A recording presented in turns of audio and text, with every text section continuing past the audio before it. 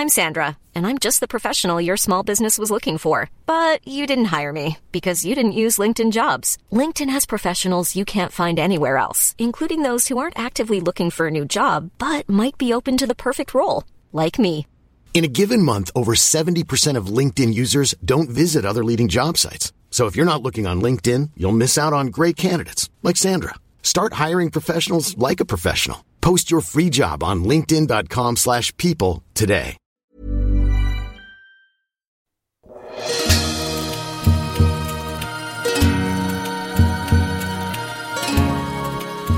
Welcome to the Way Up North podcast. This is a podcast series where we're getting to know some of the wedding photographers who are presenting at Way Up North in Rome of 2017.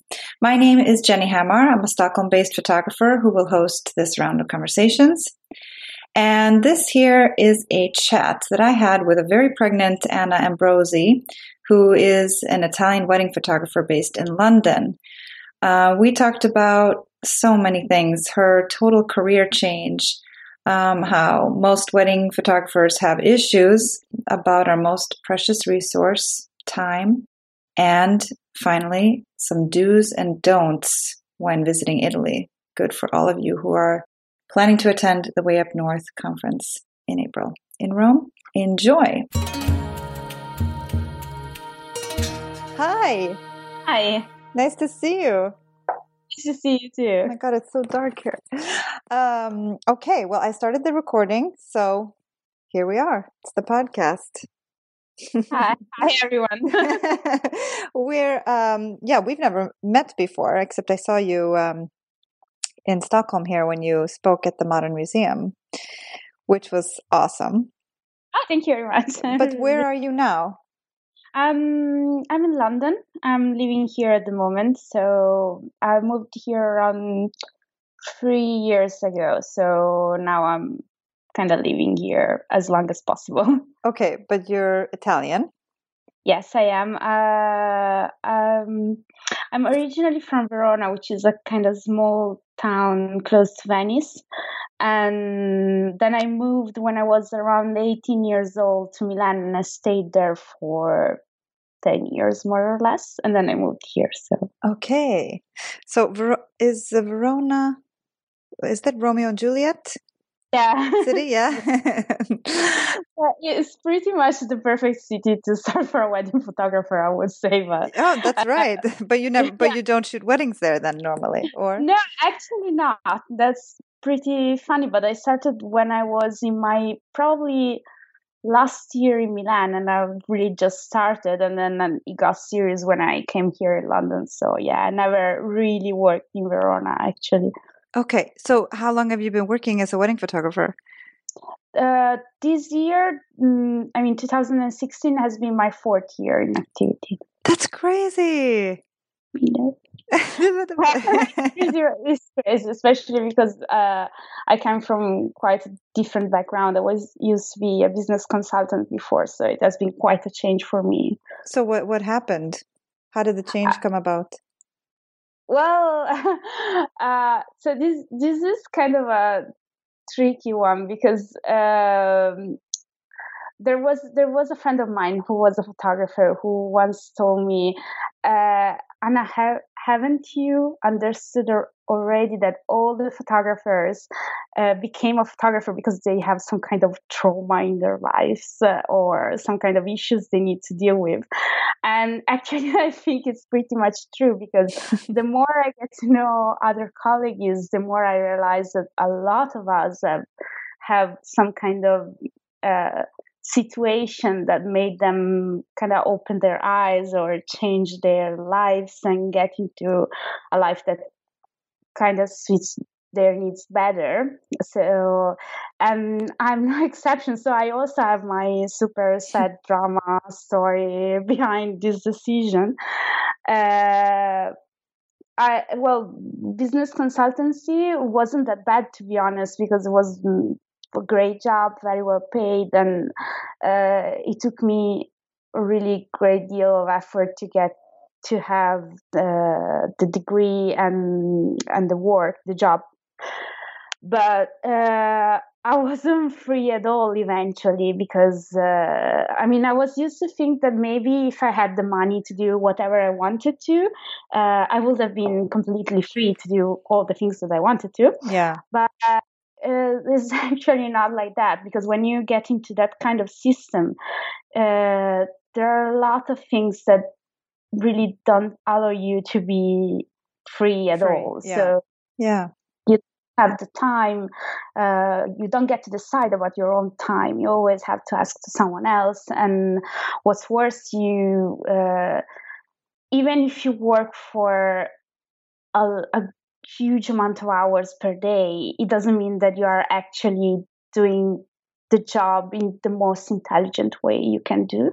Yeah. Like, it's not that the quantity of the time you're working on something determines the quality of the job you're actually doing. Okay, yeah. And actually increases the feeling that you are kind of wasting your time, because you could do it better in less amount of time. But yeah, I would say what happened to me is when my father died in the hospital 8 years ago. It wasn't really a nice story overall, so it was kind of complicated to get out of that thing, because we have a trial going on for that, and still today, so it's kind of complicated. But I realized, I was 24 at the time, and I realized that the only thing that was really precious in my life was time, which sounds pretty obvious at this point. Like, everyone says that, and it's crazy that we don't really get to realize that unless something very huge happens to us. Like, we all keep on saying that, but actually just when you realize it kind of physically, you get to do something about that. Yeah. This is why I basically decided to change my lifestyle more than my job. Photography came pretty naturally, but I would say it could have been maybe also something else. I just wanted really to take charge of my days and be free to work, of course, but to do what I wanted to when I wanted to. I interpret it as also having, like, where even the time where you're working is not just time that's not useful for something else, but also enjoyed time. Exactly. Time that's worth it. Yeah, it's more about the quality. We're gonna spend a great deal of time working in our lives, right? So yeah, it's not that I'm not the kind of person that thinks, okay, I just want to do my 8 hours per day job and then coming back home and close everything else out. I feel, and plus my family has always had quite a respect for working, for jobs. They always thought that working was a way to realize yourself as well as a person.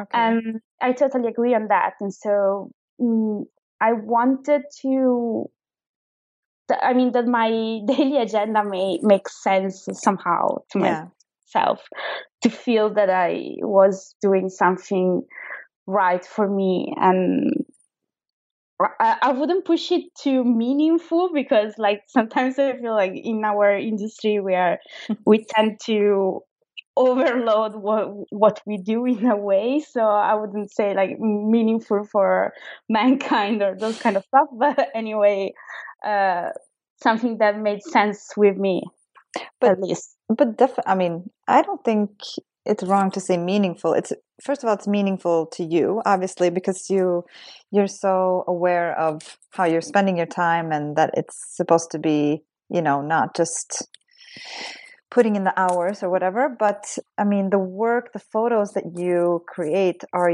so meaningful for the people you create them for. And we know this because we know that, obviously, kind of the worst case is that somebody does pass away, and you have those photos left. But also to just capture those moments that, in a wedding sense, I can imagine you when you're married for a long time, to see those photos can also be very meaningful. Yeah, no, if definitely. With good and bad times. So there's a lot. I just wanted to add something about this thing, because it's something that I'm thinking a lot these months. And I have the feeling that as an industry, we, in the last few years, maybe, we have talked a lot about this. I don't want maybe these dying issues. Like we tend to connect the value of what we do with the fact that we are gonna die sooner or later, and so, or someone in the picture is gonna die sooner or later. Mm-hmm. Which is, of course, true. I mean, the value of a photography comes directly from the memory it keeps. So it's something that is actually connected. But I feel that sometimes concentrating on that issue specifically makes things a bit too simple, because there are so many things between, and so many other meanings between the wedding pictures and the huge memory issue when someone passes away. I mean, it's a very easy way to understand why something is important, but sometimes I feel like we risk to make it a bit flat. I don't know how to express it. I mean, tell me more. I'm super interested. Well, I don't. I mean, it's a kind of a complicated issue, probably, because, of course, reminding ourselves that our life is kind of going to end sooner or later is a super easy and clear way to understand why our job is so important. But I also feel that sometimes keep on talking about that is leaving any other maybe more dedicated shadows outside the discussion, because everything, of course, tend to lose value or to get another overwhelming value connected to the fact that we all are going to die. And I feel that's, and again, I'm telling this considering that I've been through something like that. So, and I decided to change my job and my whole life based on that. So I feel why it's important to talk about that. But I also feel like in the last few years, we have talked a lot about that. It's not that, I mean, I get the point, but I think we should also start to give value to all the other things that are in between without constantly reminding us that they are important because we are all gonna die or someone is going to die in a way. I mean, I know it's kind of simplistic to talk like that. And again, I'm sorry because, of course, I'm not English mother tongue, and in Italian I will be probably way more precise, but really there's nothing wrong in the desire of our grandmas to have a proper family picture, or to have like the normal pictures just because they want to have it, just because it's nice to have the feeling that our family is taking some step ahead, that there are probably children going to be born in the next years, or I mean, or just because, I don't know, they put a great deal of effort in choosing the location or the settings, and they just want to celebrate it. I mean, there are a lot of things in life that are not directly connected to the fact that we are going to die. And I feel like wedding photographer, we also need to remember about that, because we are doing something important, but we are not saving lives on the other hand. So, right, we're not saving. So, and you mean like,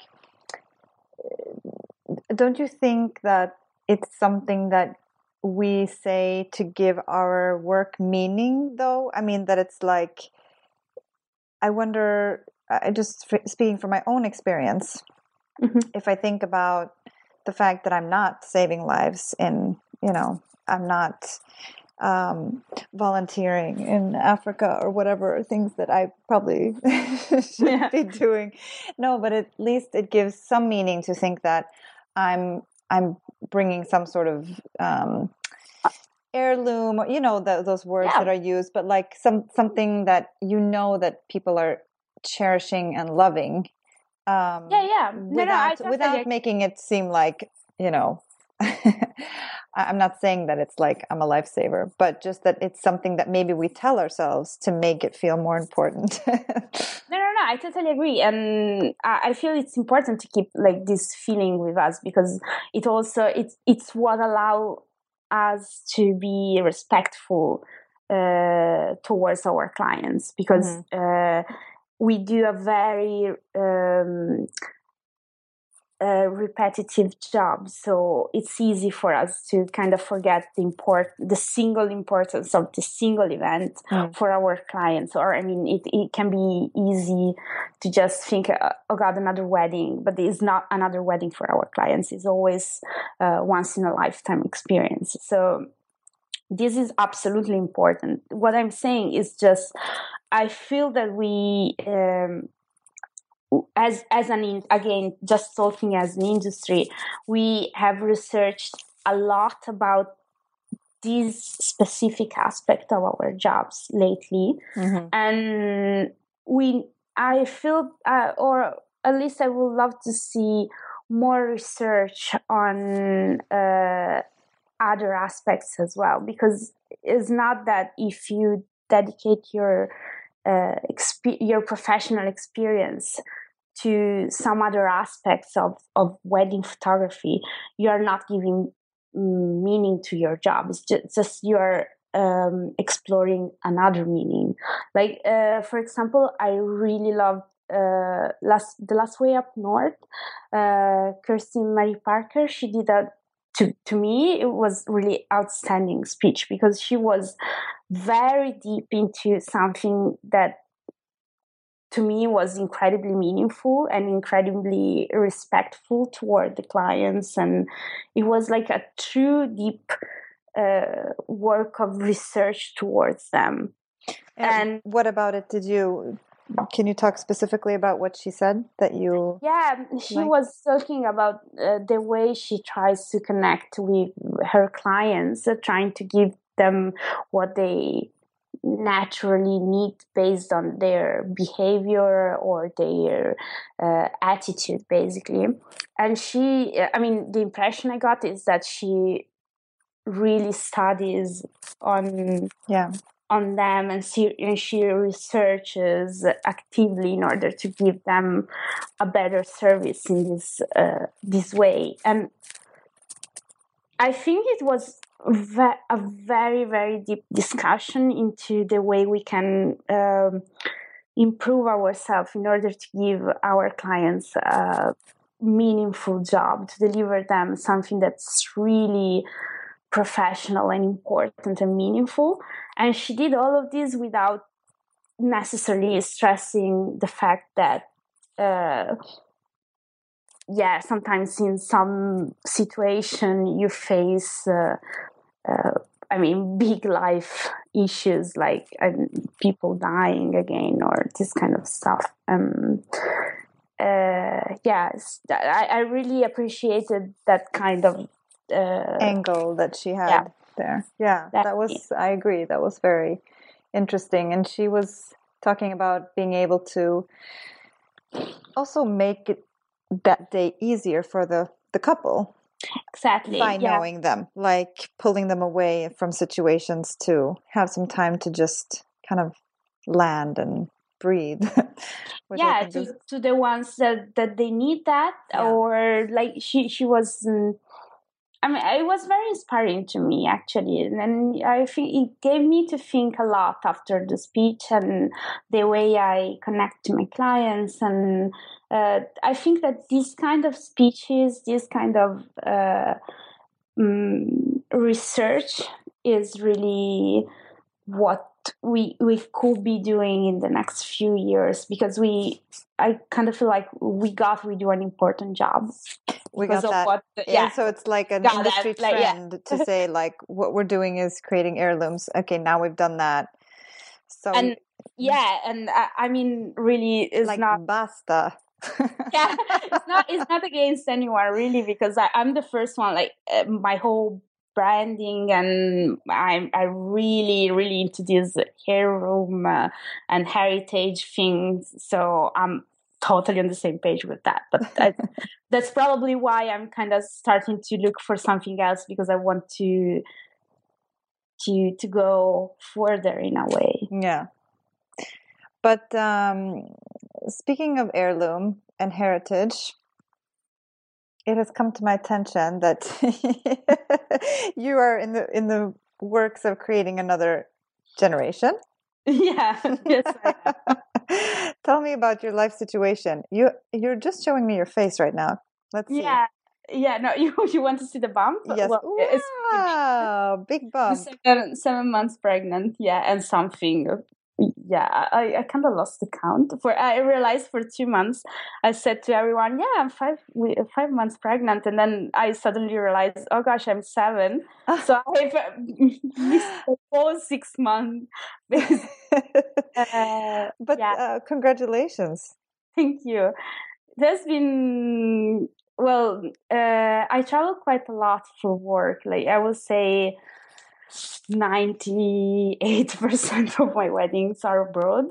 Oh, wow. So this season, I traveled really a lot with my tiny one. Wow. So he or she has been... He has been... He is a boy, yeah. Oh, my goodness. Italian son to an Italian mother.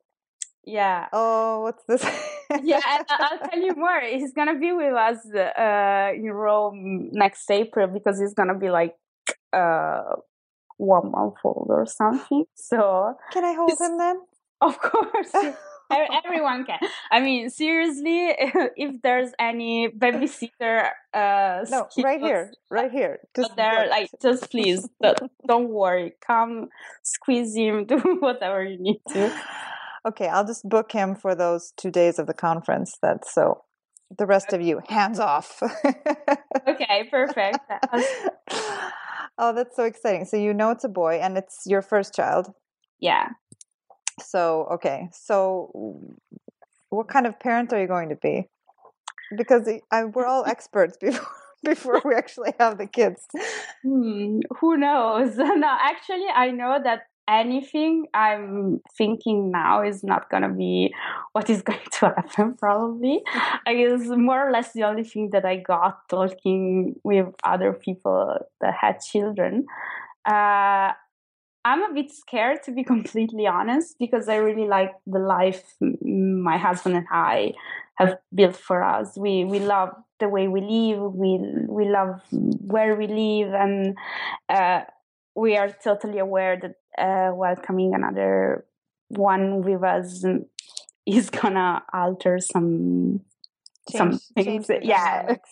Of course. So we really don't know how it's going to be, but what we hope is that since we love the life we have, he's gonna love it as well. So for example, next year we are lucky enough to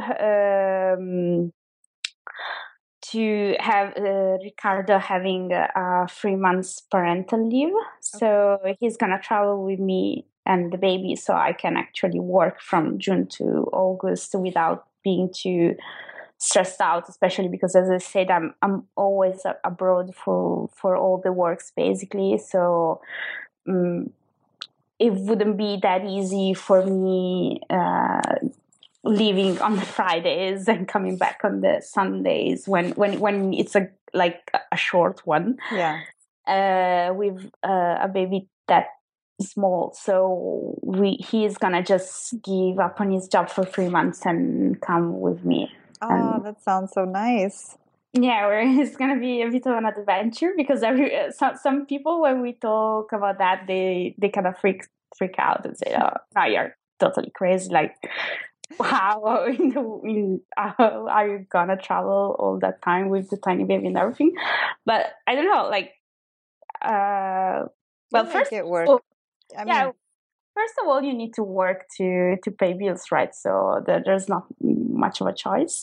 And secondly, I feel like babies that small probably just want to have their parents happy and close to them. So if we are both close to him and happy to travel, he's gonna be fine as well. I don't know. Yeah, plus, it's a great time for Ricardo to connect with the baby too, because otherwise sometimes it takes a while, I think, for them to have that kind of connection where you're just like the one to go to when they're really, if they're sad or tired or hungry.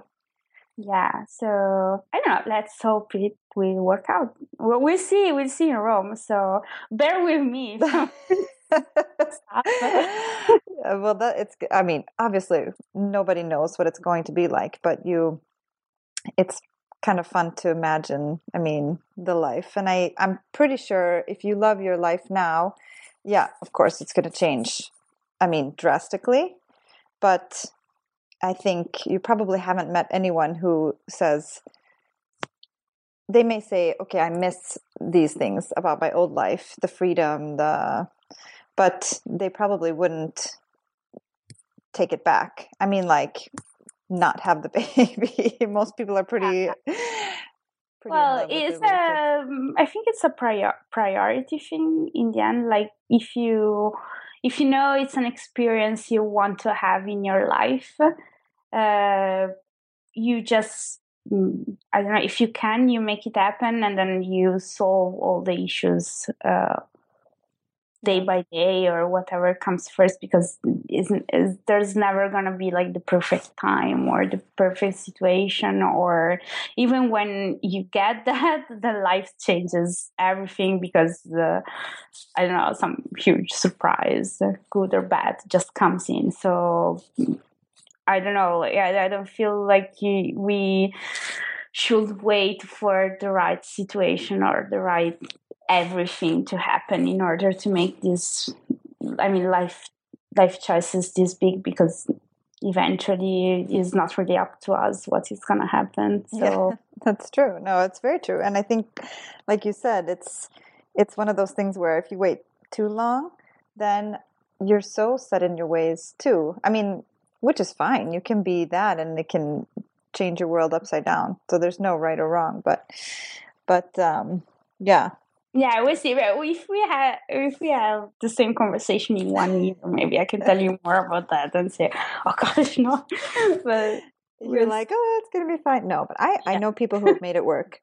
Okay, that's good. That's good. And I know that the thing that they have said is that it works and it was good. I maybe wish I would have been nicer to myself also, to just let myself relax more kind of in between. So it is intense, and you know, your body will probably do crazy things when you hear your baby cry, or you have a feeling that your baby is not well, you know, whatever. So that's exhausting, but you can't really measure it. So maybe plan for more downtime in between. Yeah, he makes himself quite clear already. So I basically ignored him until the last wedding of the season. Like, I was going everywhere and doing everything, and now is kind of sending some messages like, "Mom, just slow down, chill out." So, and I'm taking the suggestion this time because besides I'm really big and everything, so. Okay. It's easier to take it. Just I'm taking it easier now. So are you like done with weddings for this year, or do you have lots of work to do still? I'm still delivering a few stuff, but I'm not shooting until May or June, I will say. Okay. Next year. So yeah, I'm taking some time off. I have some speaking appointments in the next few months, maybe, but I will be stuck in UK anyway from January to the due date. So yeah, I won't be able to move anyway, and we are on an island, so so no choice. It's over for a while. There's always the Eurostar. What's the due date? If you don't mind. 2nd of March, but everyone says it's gonna be late because it's the first one and this thing. So don't listen to that. It could it could very well be 2 weeks before. You just got to be ready. Yeah. Yeah, we will find out in Rome, right? I can't wait. Do you have names picked out? You don't have to say what they are. Yeah. No, we picked the name, which is Teodoro. Teodoro. It's an Italian name. Not everyone is super enthusiastic about that, but my husband and I are really, I don't know, we like it. It makes us laugh a bit. And so we got attached to it. It makes you laugh? Yeah. Yeah.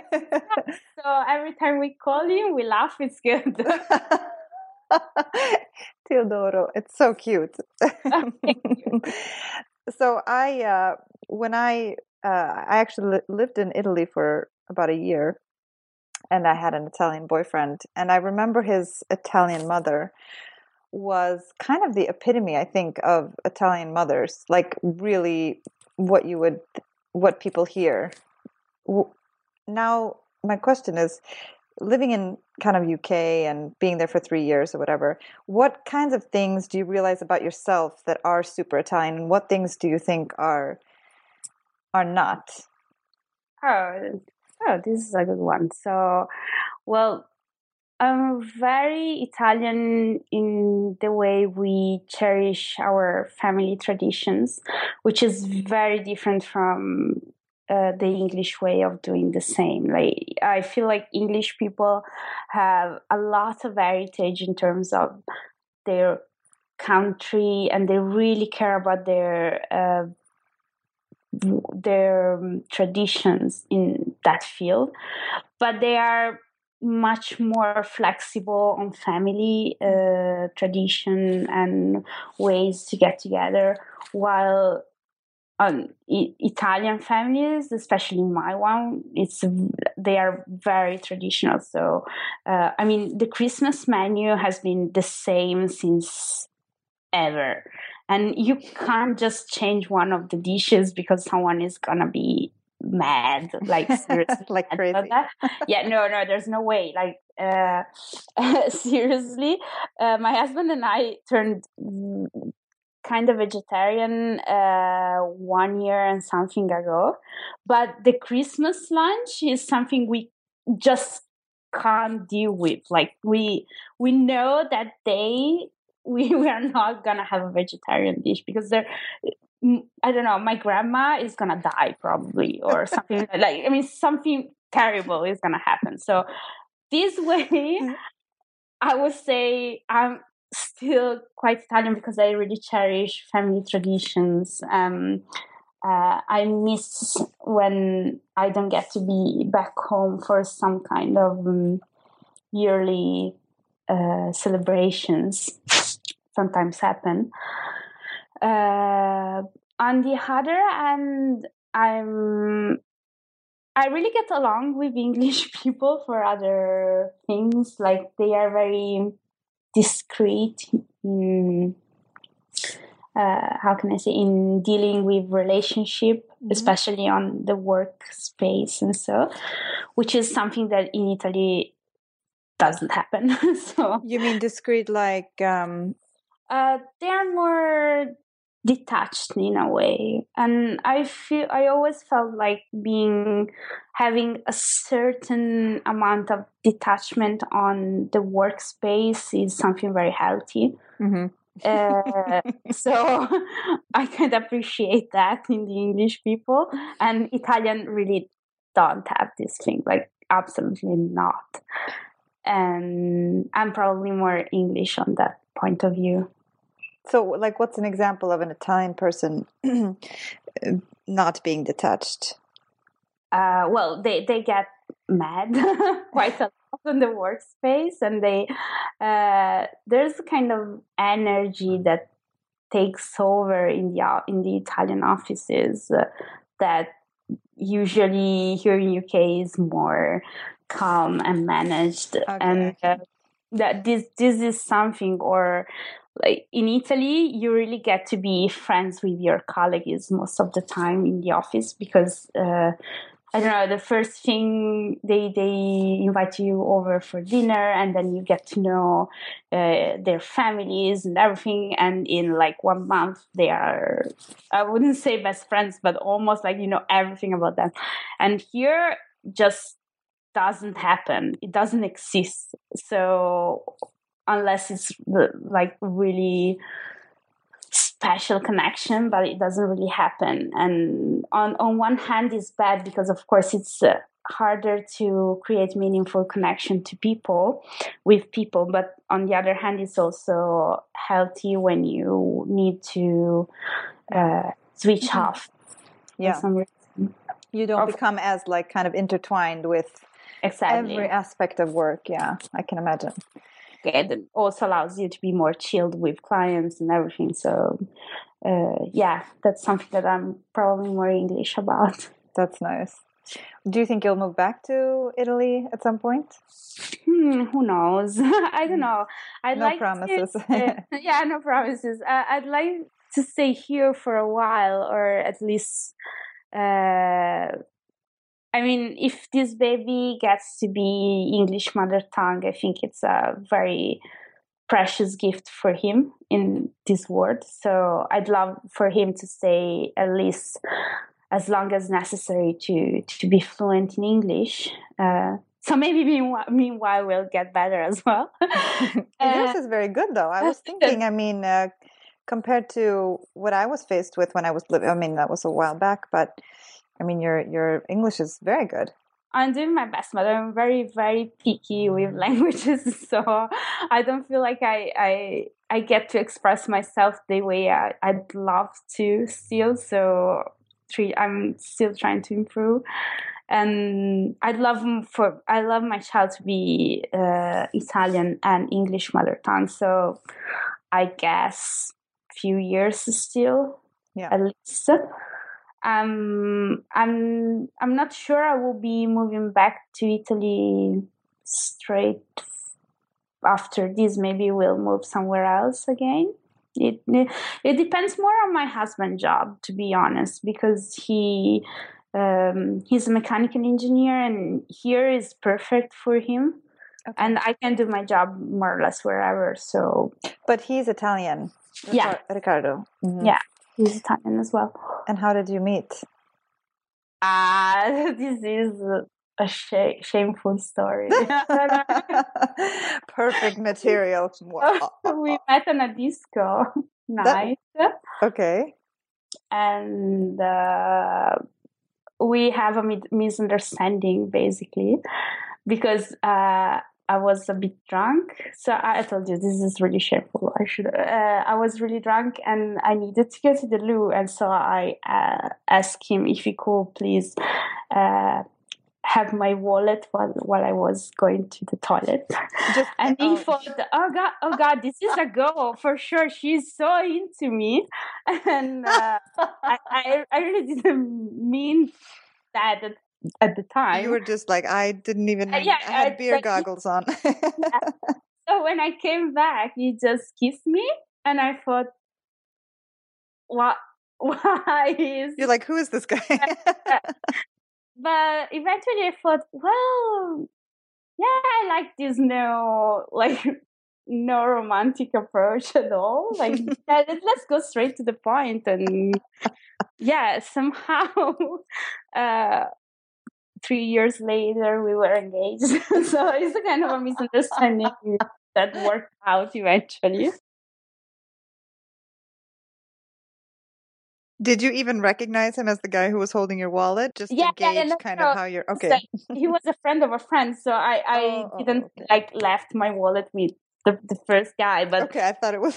trust me, I wasn't planning on the development. I didn't thought that would have been taken as a signal to go. Typical guy to just be like, oh, she's so into me. I mean, like, what? For sure, of course. Like, she asked me to hold something, give her message to me, like.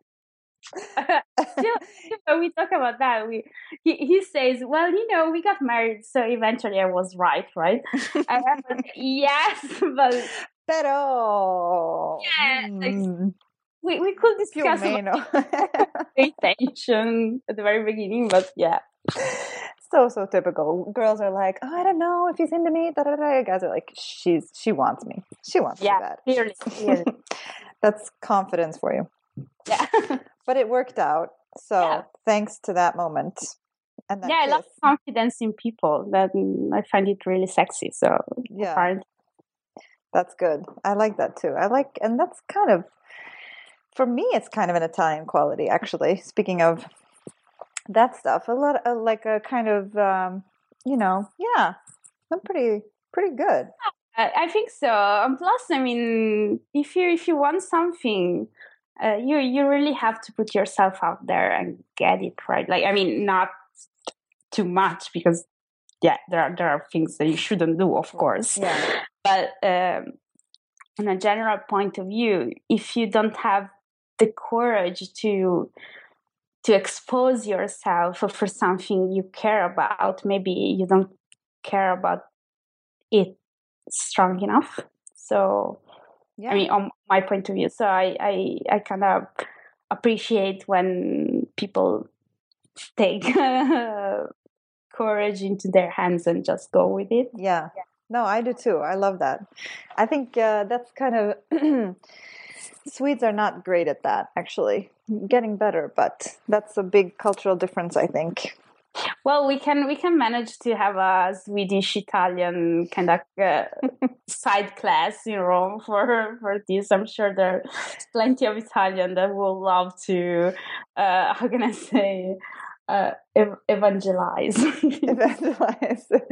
It's so I have a funny story about that. We had some friends of my best friend were here in Stockholm, a group of Italian women that were here for a few days. And so she had asked me, this is right when I had gotten back from living in Italy, so my Italian was pretty fresh. But we had spent like a day together, and basically they didn't speak very much English, so I had been speaking Italian, and I was kind of helping them guide around Stockholm and stuff. And in the evening they were asking me like, so have you ever been to Italy? And my friend was like, aren't you thinking about the fact that she's speaking Italian to you? Like, and they were like, it was like they just kind of assumed that everyone speaks Italian, or I mean, like they didn't even. They were kind of like, oh yeah, I guess you're right. And we've been laughing about that because it's kind of like this. And I don't mean to offend anyone now at all, but like kind of this idea that like, yeah, well. Ma certo, like why? Of course, doesn't everyone kind of, Well, I don't think it's like they expect you to speak Italian. It's more that we are always trying to express ourselves with foreign people with this kind of Esperanto made by gestures and Italian and some words in English and some words in God knows which other languages, and we make ourselves kinda understandable in all the ways we have, but we don't really label what we do as I don't know. I'm speaking in English or I'm speaking in Italian. We just go with it. Maybe that's what it is. Yeah. We just try to deliver the message. We don't really care about. You're not thinking like, oh, that person is speaking. I mean, like analyzing the situation. You're just in the moment. Yeah, exactly. Yeah, as long as it works, it's fine. Yeah, and then you just that totally explains it, because it was just like such a weird thing to us that like why would you ask that if someone's speaking to you in that language? I mean, like just such a weird. We are not really a kind of a. I mean, if there's something we really lack, is probably self-esteem as a country most of the times. So we are not the kind of country that goes out and says, "Oh, I expect you to speak Italian at all." No, we just no. No, and I didn't mean it like that. Like no. like But kind of I arrogant, mean, yeah. it's not. We really don't expect people to speak our language, and plus, I mean, we speak the same language since I think 1950s, something like that, when the television came into the houses before, and still, like my grandmother can't speak with my husband grandmother. They can't understand each other. There's no, because they come from two different regions and they speak dialects, and there's no way they can communicate. Like, so we don't really expect people to understand us or to speak Italian. We just don't really how can I say, we just really don't care. Probably we just go and try to make ourselves understandable in some ways. Yeah. Do you think you're going to be like a typical Italian mother, like I was kind of touching on earlier? Do you think you're going to be? Gosh, I hope not. At least in the way people usually thinks about Italian mothers. But I know there's a risk, like a genetic risk about that. So I hope I will have the strength to be faithful to what I think now and leave him as free as possible. And so it is more a challenge with myself than with him at the moment, I think. So because at the moment I'm fine. I feel like I'm still kind of I get my act together more or less. But I don't know, because everyone says when you actually have the baby, there's something in your body, in your chemical situation that kind of makes you feel different, and you get crazy about this baby and everything, and you just want to hold him for like the rest of his life. And so I don't know, I hope I will just myself together, and around a reasonable age he'll be, I mean, free to go and do whatever. I was really independent since very young age, and I remember I was so keen to travel and do things myself, and I desired that so much that probably this memory is going to help me through that. Yeah. I asked my friends to be very honest with me and let me in my face if I get to be like too. Because in your opinion, the Italian mother, the bad part is that they don't let their children be free or like move away or kind of do those things, or what? Yeah, well, we tend to be very, as Italian, very, very conservative in some ways, like of the family situation.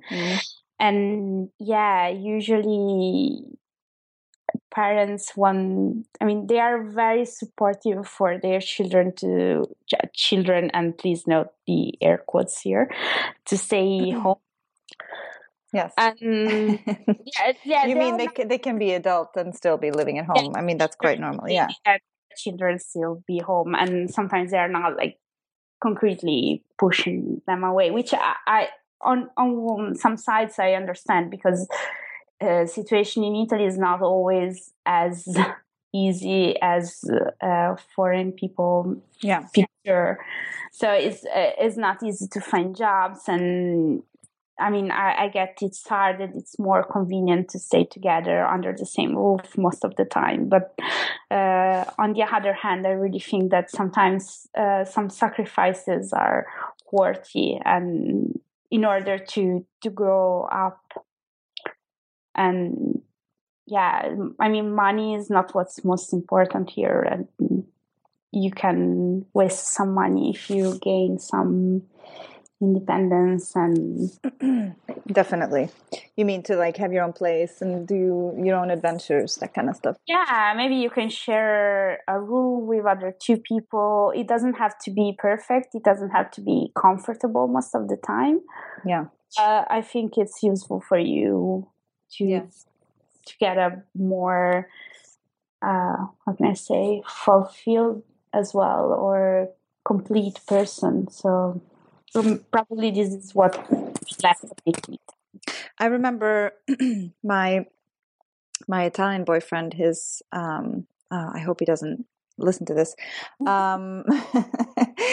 He was living at home, and I moved to Italy, so we were both adults, but he was like still kind of living at home, and he had this thing where this is funny to me, but maybe completely normal, and I hope I'm not making like fun of, but his mother would put out, like, obviously make his bed and put out his pajamas folded kind of nicely on the bed, but it was like ironed every day and folded nicely. And then when it was summer, she put out the summer pajamas, and when it turned cold, then it was time for the like winter pajamas, and then that like whole, ironing the underwear. And I mean, like, there were so many things that I remember.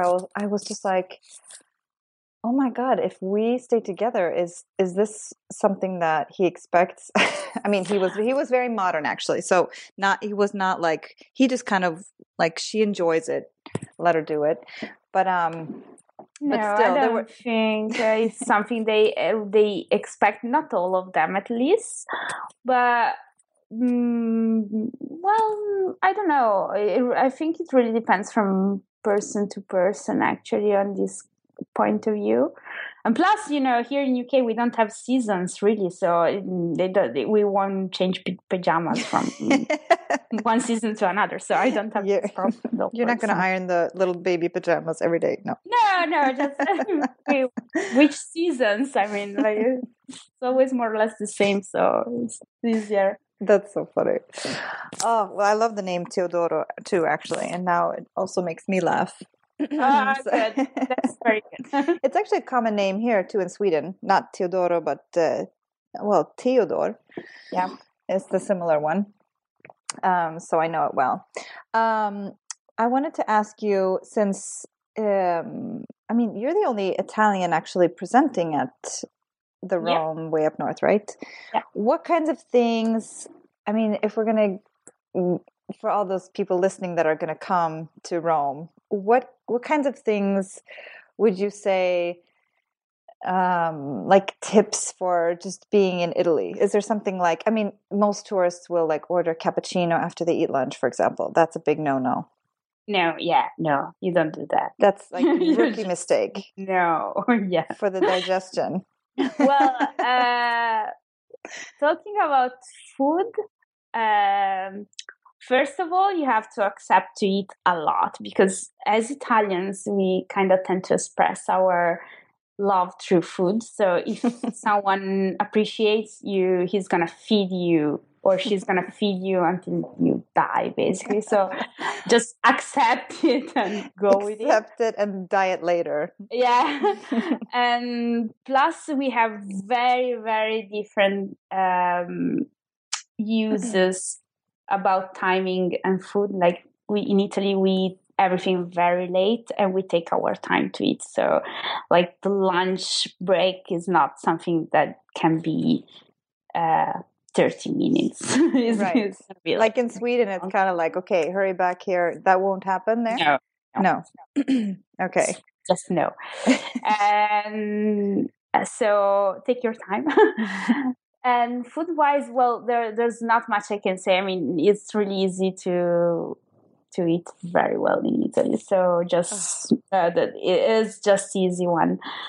On other point of views, I would say, probably try to speak with some local people, or even to me, actually, if someone wants to email me, or there are a lot of things to see and visit in Italy, especially in Rome, that are not so mainstream as like the Fontana di Trevi, for example, which is awesome. You have to see it. But if you really want to have an Italian experience, and you need to find the way to chill out in Italian cities, and sometimes not having a huge amount of tourists around you. So if you get to discover some less known spots that are equally beautiful, just go there instead of just going too mainstream, because there Absolutely. you get take your time for a coffee wherever, and invest something more for the coffee, but be sure you get the right spot to sit down and see people passing by and just enjoy la dolce vita. Exactly, just chill. So why, speaking of coffee there, I mentioned the cappuccino thing. I know that the non-Italians will come to Rome and they'll order lunch, and then they will order a cappuccino afterwards. No. But afterwards, still. Yeah, I know. Tell me, why don't you do that? And what's the coffee rules? Because, I mean, I worked as a barista when I was in Italy, so I know them, but I'm curious to hear from you why don't you take a cappuccino after lunch? Well, cappuccino is something you take as a breakfast or maybe in the afternoon, but there's milk in it, so you don't really drink milk with anything else you eat. So it doesn't make sense. Like it's just maybe somewhere else you drink milk while you eat pasta, for example, but in our mind you drink wine or water, right, and that's it. And plus, when you take your coffee, sometimes you want it corretto, which means there's some alcohol inside, typically, I don't know, grappa or sambuca or whatever else. So you can't really put sambuca or grappa into the milk because so you put it into the coffee, or even better, when you had your coffee, after there's this tiny little bit of coffee that remains into the oh God, what's the name? the tiny thing you use to drink your coffee. Yeah, the cup. The cup, and then you put a tiny bit of grappa or whatever. And in my region, that's called resentin, for example, but it's not what it's called in Rome. So that's actually using the little kind of coffee grains that are left over to mix with that's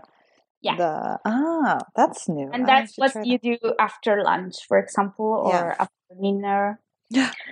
But yeah, you get after your lunch, you get an espresso. Typically. Definitely, yeah. Not a cappuccino. And if you stop at the coffee bar in the afternoon for we have also a coffee culture here that you probably noticed in Sweden, but then you would not get a cappuccino, you would get also an espresso. Yeah. Okay. You can have more or less whatever you want in the afternoon. It's fine. I mean, as long as you don't mix milk with seafoods, for example, it's fine for us. Well, they do that, because typically, especially I have to say, German people do that. They come to Italy and they order I don't know, spaghetti allo scoglio, which is pasta with seafoods, and then a cappuccino as a side, which makes us crazy, because there's no how, even if you think about that, seafood comes from sea and milk comes from cows.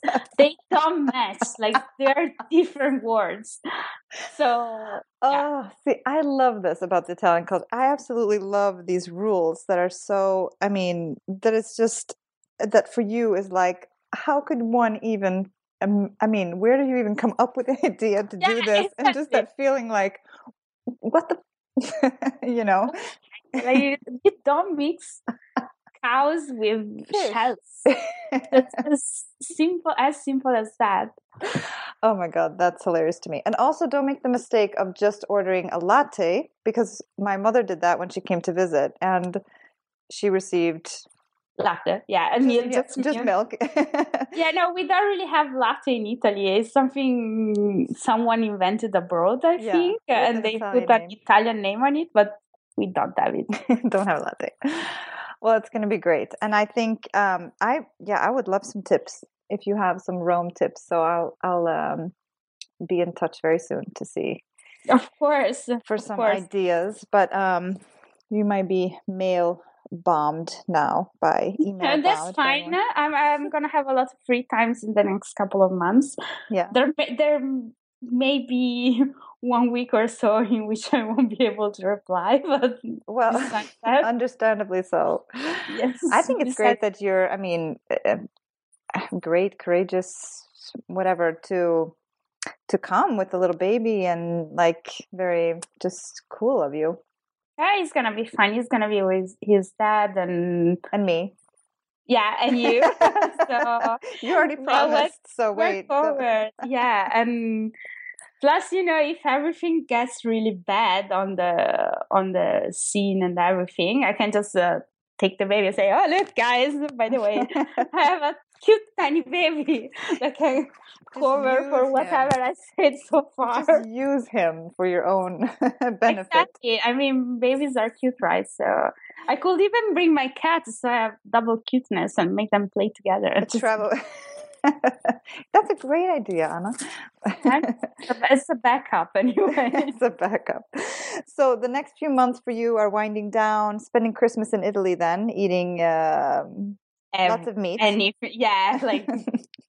There's going to be no tomorrow.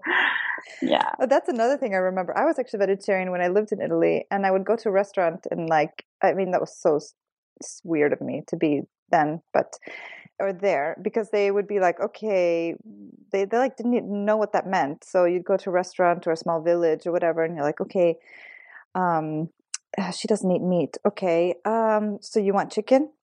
No meat, whatever. Exactly. And then they'd come out with something that it had meat in it, and they were like, yeah, but it's like almost no meat. I mean, like it's very much like ham. It's half meat. It's ham.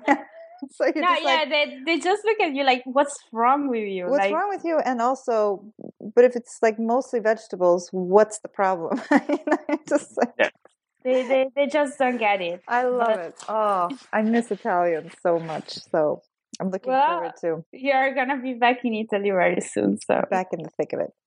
Awesome. Well, I wish you the best of luck. I mean, in every way. This next, just to wind down, to relax, prepare for the baby, for the delivery. Yeah. Big stuff ahead for you. I'll try to keep my shopping, nesting issue managed. What's most fun in online shopping right now? What do you look at when you're well, I'm trying to be completely honest. I'm really trying to keep everything zen and clean at home. So even though I'm definitely not a minimalistic, I have no minimalistic approach to the house. So there's, but yeah, I think I'm mostly shopping and looking for baby clothes or. Yeah, I think it's pretty it's not really groundbreaking considering, but so fun. Yeah, it really is. We have an exciting time ahead. I can't wait to see this little Teodoro. Yeah, Teodoro. I'm sure he's really keen to see everyone as well.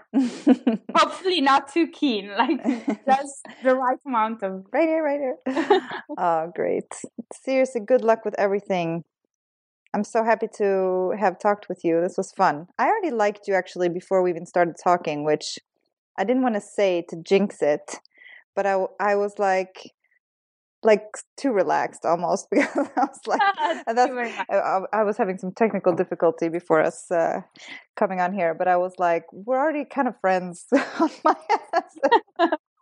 It's really nice to hear. Thank you very much. So anyways, hopefully I'll get to see you in person then in April. Of course, can't wait. Okay, thank you so much. Thank you. Have a lovely day.